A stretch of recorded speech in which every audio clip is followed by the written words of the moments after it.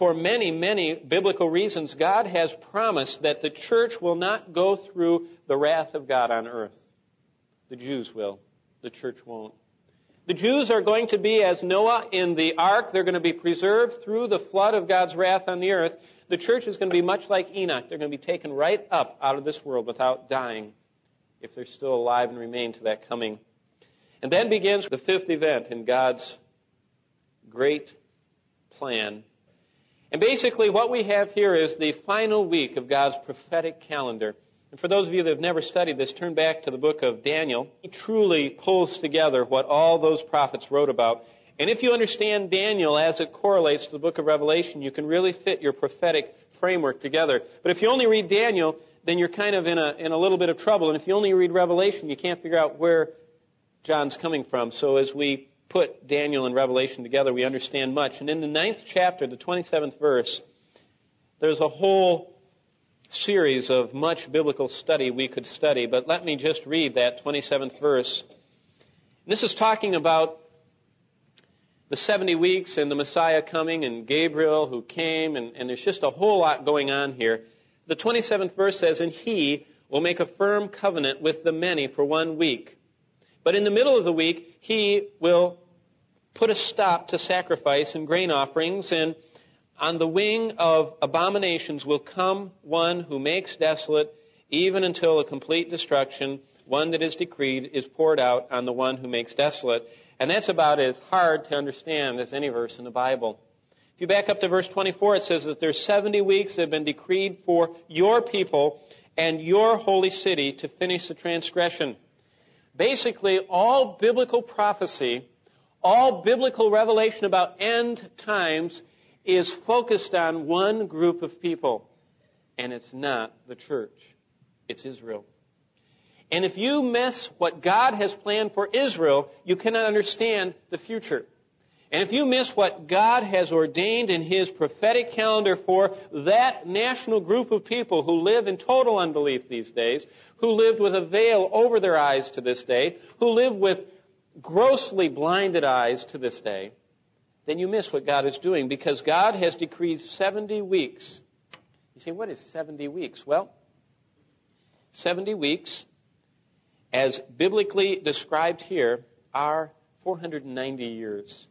70 times 7 equals 490.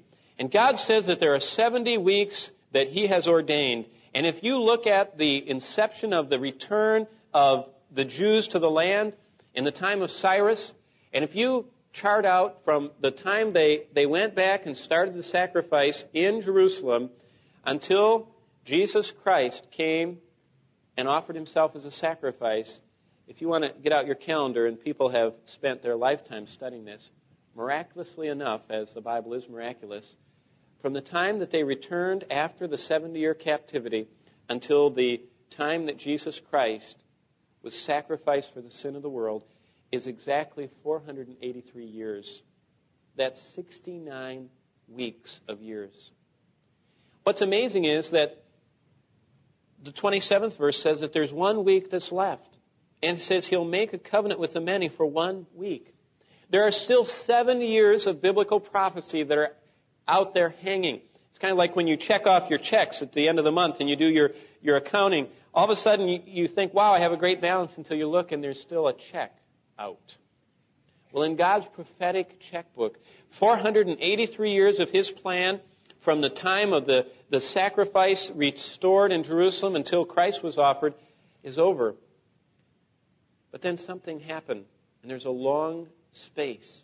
And that is that Israel rejected Christ. They wouldn't have Him as their king and their Messiah. And they crucified Him instead. And so God said, because He knew this was going to happen, He says that I'm going to bring in a new people of God. I'm going to bring in the church, and they're going to be the light to the world.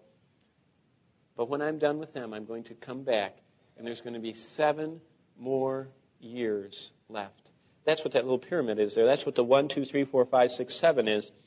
And right in the center of God's prophetic plan for the world and for the universe and for bringing back the control of the universe to the Lord Jesus Christ, and to bring that title deed back and to unleash God's wrath on fallen mankind, is a 7-year period known as the Great Tribulation. It says here that someone, and this someone is the Antichrist, is going to make a firm covenant with the many. But in the middle of the week, he'll put a stop to sacrifice. And what we know from the book of 2 Thessalonians is that this person, and you can turn there if you want, 2 Thessalonians chapter 2, the first 12 verses, are all about this mysterious person. He's the man of lawlessness. He is the beast or the Antichrist. This one is going to come, and he's going to be a political superhero of our world. And if things were close, they're close now. Because our world is coming to a point where we're talking about the cessation of atomic bomb production. We're talking about the reduction of atomic stockpiles. We're talking about the disarmament of hostile nations in powder keg areas of the world. We're talking about a new world order. And that new world order is going to be headed by this man in chapter 2. And he is going to come, and he is going to be revealed, verse 3 says, and an apostasy, a global apostasy is going to come. And what apostasy is the total taking out of doctrine out of the church and just have everybody go on emotions and feeling and love and signs and wonders. And the world is going to come to a point where they're going to say doctrine divides. We don't want doctrine. We just want love. And when you have love and no doctrine, you have apostasy. Because God says, my love is based on the fact that all have fallen short of my glory and they must be redeemed. And they must be redeemed by God become human flesh, and that's Jesus Christ. And as soon as you take out doctrine, you lose Jesus Christ, you lose the redemption, you lose His sacrifice for sin, you lose His blood poured out, you lose any kind of distinction of what God's doing, and pretty soon you get into universalism where everybody's going to go to heaven. And that's where we are. And I don't know if you realize it, but you and I are very strange in this world. That you would be here on Sunday night looking at an old dusty book that nobody can agree on and is subject to everybody's interpretation, and you can cut and choose as you will. We are kind of strange in this world and getting stranger by the minute. But this man of lawlessness comes.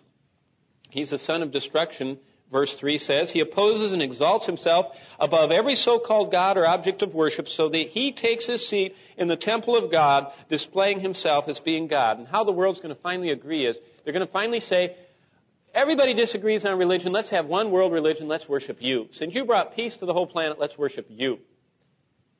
And so the earth is going to go into a period of unprecedented peace. For 3.5 years, Ezekiel tells us in Ezekiel 38 that Israel is actually going to lay down their arms. Now that will be a day, won't it?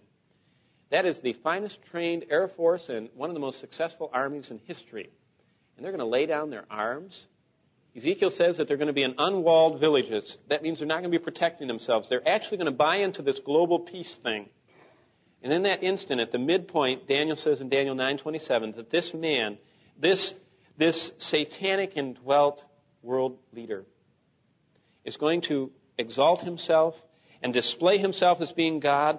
And he is going to unleash upon the world one of the greatest outflows of occultic, deceptive power.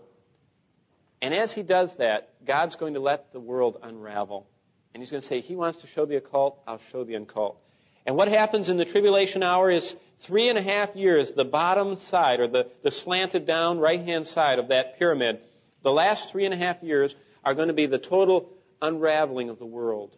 And I've described many times, it's going to be a time when God lets loose all the hordes of satanic, demonic creatures, and they're going to come and inhabit this earth. They're going to come and just cause people to be so afraid they're going to die from fear of all the horror that's there.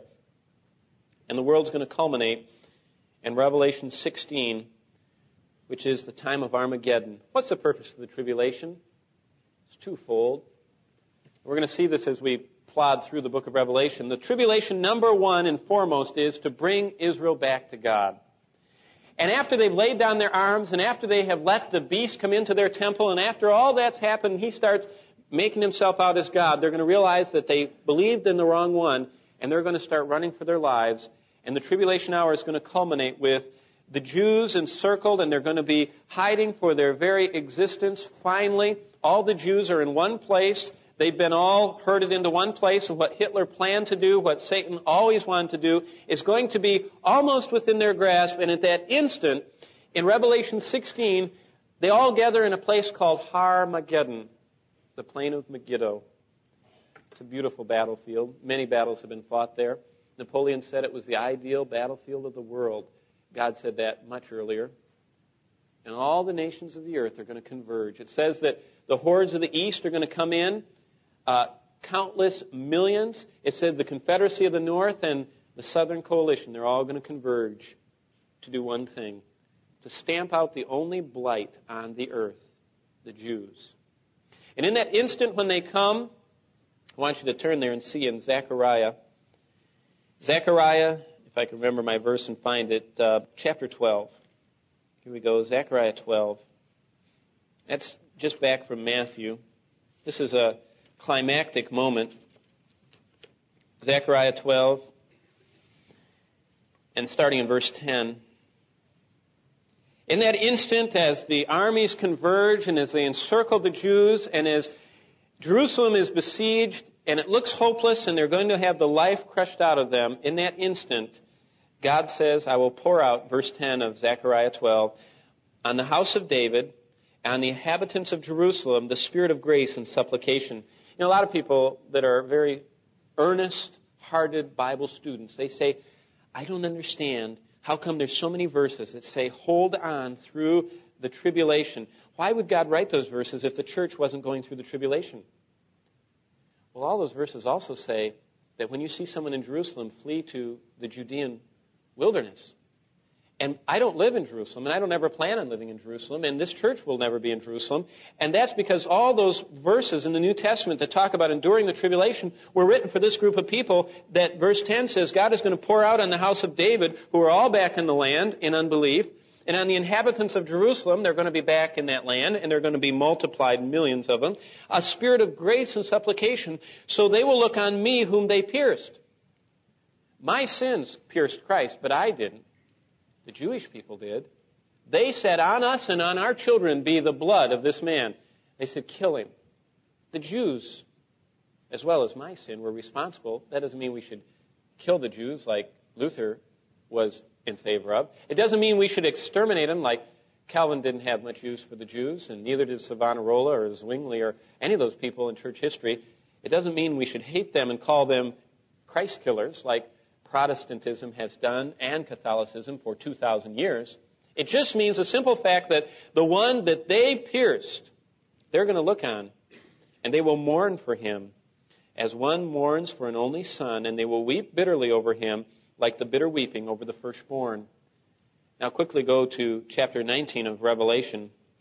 And this climactic event of Armageddon is going to trigger the second return of Jesus Christ. Christ came once, secretly. He's going to come the second time, and every eye will see him. Recently, the Jacksonville Sentinel, or whatever their paper is called in Jacksonville, announced something which I thought was very interesting. Jacksonville is one of the larger cities in America, not in population, Jacksonville, Florida, that is, but in land size, and their incorporated city limits. The city is 800 square miles, pretty good size for the number of people.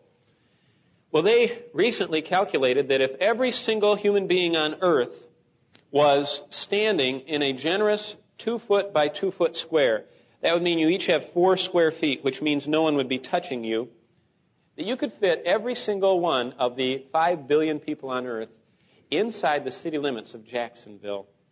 Isn't that interesting? People don't take up that much room, as long as they don't have houses and cars and stuff, just people. That's why it is going to literally be possible for every single human being that's ever lived to stand before the judgment seat, the great white throne. Well, hundreds of millions are going to converge in the Holy Land. A lot of people have had trouble with that. They say, oh, it's just figurative. No, the armies of the world will all converge. And in that instant when they think that they are going to have the conquest, verse 11 of chapter 19 takes place. Armageddon has come. They've encircled the holy city. They've encircled the Jewish people. And I saw heaven open, verse 11 said, and behold, a white horse, and he that sat upon it called Faithful and True and Righteous. He judges and wages war, and his eyes are a flame of fire. On his head are many diadems, a new name written upon him, which no one knows except himself. He's clothed with a robe dipped in blood. His name is called the Word of God. The armies which are in heaven, clothed in white linen, white and clean, were following him on white horses. And from his mouth comes a sharp sword, so that with it he may smite the nations. He will rule them with a rod of iron. He treads the winepress of the fierce wrath of God. And on his robe and on his thigh he has a name written, King of Kings and Lord of Lords. And that's the second coming that no one will miss. And Jesus Christ comes down. He defeats those armies around the nation of Israel. And his feet touch, Zechariah tells us, the Mount of Olives. And when he touches the Mount of Olives, a dramatic earthquake splits the Mount of Olives in half. And a river of water flows down to the Dead Sea, and another river flows out to the Mediterranean. And the whole topography of the earth changes. We enter into that period described in Matthew 25, judgment of the nations. And Christ comes down, he incinerates his foes, he divides up all the people that are left on the earth. And a lot of people have always wondered, who is living in the millennium? Well, that's what chapter 25, if you want to turn there, of Matthew is talking all about. And it says in Matthew 25, starting in verse 31, it says, when the Son of Man comes in his glory and all the angels with him, he will sit on a glorious throne. And that's always been the conflict in the years. How can Christ come in 1 Thessalonians 4 and only some people see him? But yet it says right here he's going to come and all the nations will be gathered before him and he'll separate them, verse 32 says. The one from the other, as the shepherd separates his sheep from the goats. And verse 33 says he puts the goats on his left and the sheep on his right. And the king will say to those on his right, come, you who are blessed of my Father, inherit the kingdom prepared for you from the foundation of the world. What is all this? Well, it's two different comings. When Christ comes for his church, for his bride, when he does that, he doesn't touch the earth. Every eye does not see him. Those that pierced him don't look on him. He comes in a moment, in the twinkling of an eye, and we're snatched is a word. There's no snatching going on here. There's obliteration, there's carnage, but there's no snatching. This is Christ coming down and planting himself on earth. This is not Christ taking saints out. This is Christ splitting up the good from the bad. And that is after Armageddon, after he conquers those armies, after he destroys the foes of his people. He actually sets up shop on earth and puts on a throne on this earth. And the Jews get to build this immense temple that is talked about for 8 chapters in the Bible. You know, you could put all the verses in the Bible about the virgin birth and the Trinity and it wouldn't even fill 1 chapter. Did you know there are 8 chapters talking about the millennial temple? And there are people that don't even believe in a millennium? It's amazing what is important to God. And he says that there is going to be a temple built during this period of time. And that thing is going to be so big, and it's described in so much detail, that it's actually going to be large enough to make Mecca look like nothing. And the Arabs have shown us that you can run millions of people through a shrine. St. Peter's is a proof of that. And this is going to be a temple that is going to be a 1,000-year testimony to the Lord Jesus Christ and to his sacrifice. And Christ peoples the millennium in chapter 25 of the book of Matthew with those who believed on him. Verse 41 says, then he'll say to those on his left, depart from me, accursed ones, into eternal fire prepared for the devil and his angels.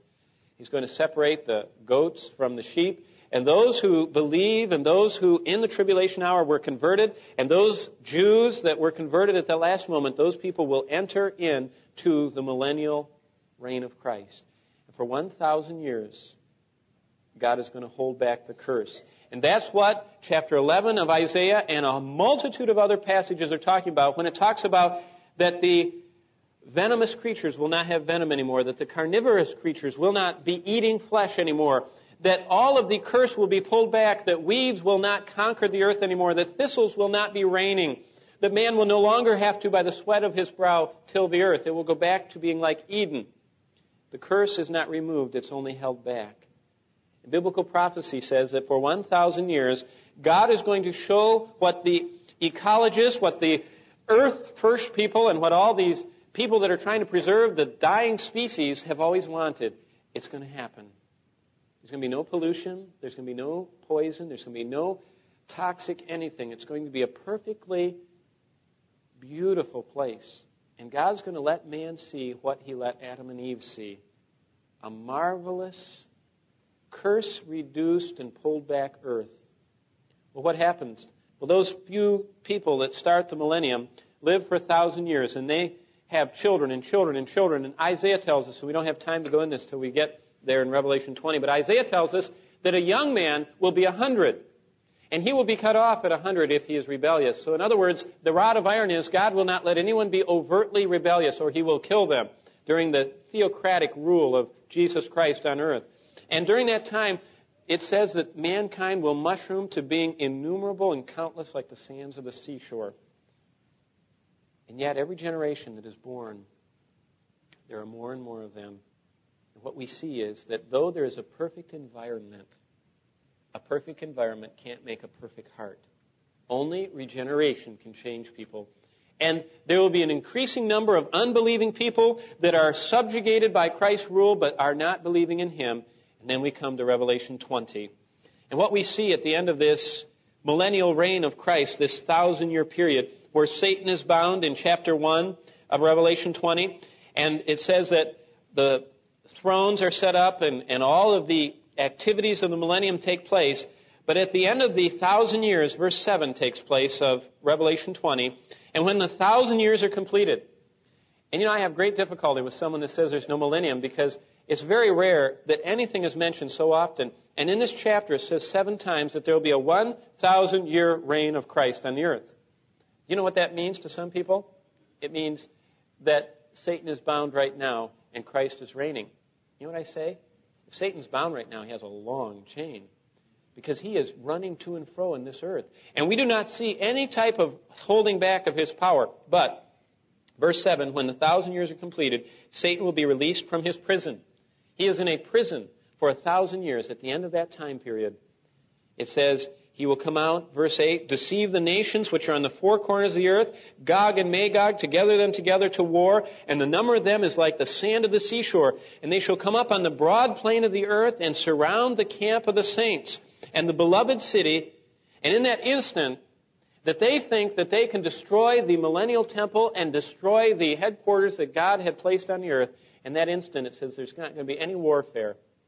It says in verse 9, and fire came down from heaven and devoured them.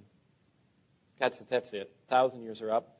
And He's finally, once and for all, proven that a perfect environment will not make perfect people. Only a changed heart. You can clean the environment all you want, and you can clean up society, but the only permanent change is a heart transplant by Jesus Christ. And the devil, verse 10, who deceived them, was thrown in the lake of fire of brimstone, where the beast and the false prophet are also, and they'll be tormented day and night forever and ever. And then are the sad words, the great white throne is set up, verse 11. And I saw a great white throne, and He who sat upon the throne, from whose face the heavens and earth fled away. And I saw the dead, small and great. And they're judged, and whosoever's name, verse 15 says, was not found in the book of life is cast in the lake of fire. After that time period, there's an indefinite time period that Daniel talks about where God kind of adjusts between time and eternity. And in that instant, there's a very mysterious thing that takes place. We go from a rolled back curse to what Peter talks about in 2 Peter 3. And what he says there is that God is going to climactically destroy all the physical universe. Not the spiritual universe, the physical universe. And He's going to change it all. And there's no longer going to be a place where righteousness does not dwell, except for that one eternal lake of fire, which is down in the bottom on the right. And then, what Revelation 21 and 22 happen, what that describes happens, and that means that there is time no more. There's no more sickness, pain, death, no more darkness. There's no more temple. There's no need of a temple because you don't need a temple because we will all have God with us for eternity. And what God began at creation, what God offered man in the Garden of Eden, He gives to man never to have any rebellion take place again. He gives us eternally His presence with Him. And as the songwriter said, and He walks with me and talks with me, and He tells me I am His own.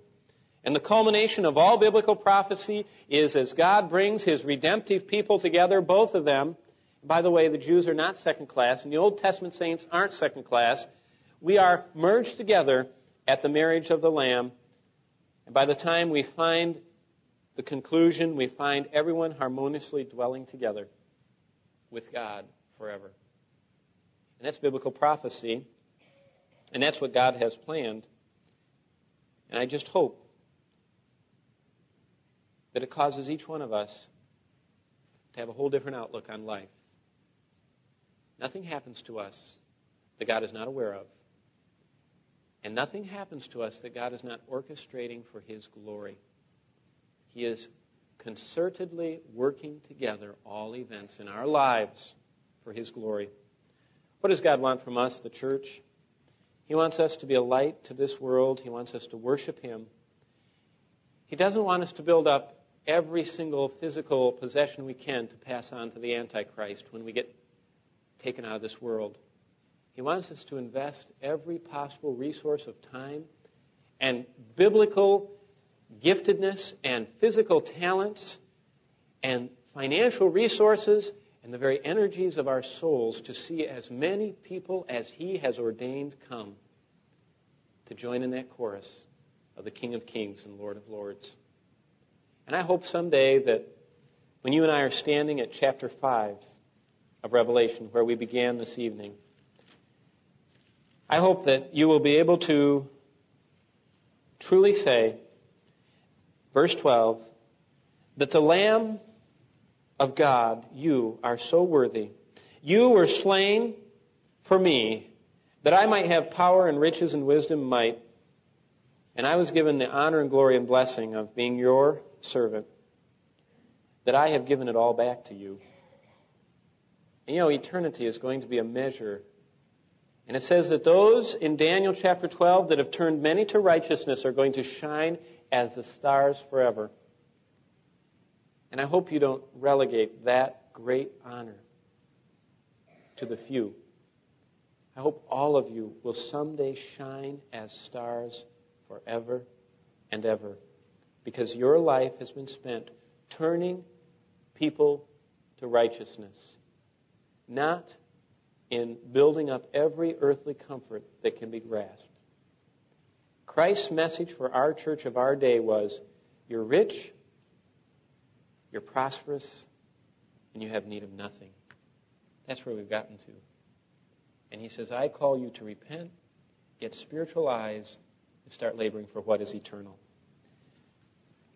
I thank you, dear Lamb, you who are worthy, to receive glory, honor, and dominion, and majesty, and power, that you have loved us and redeemed us for a purpose.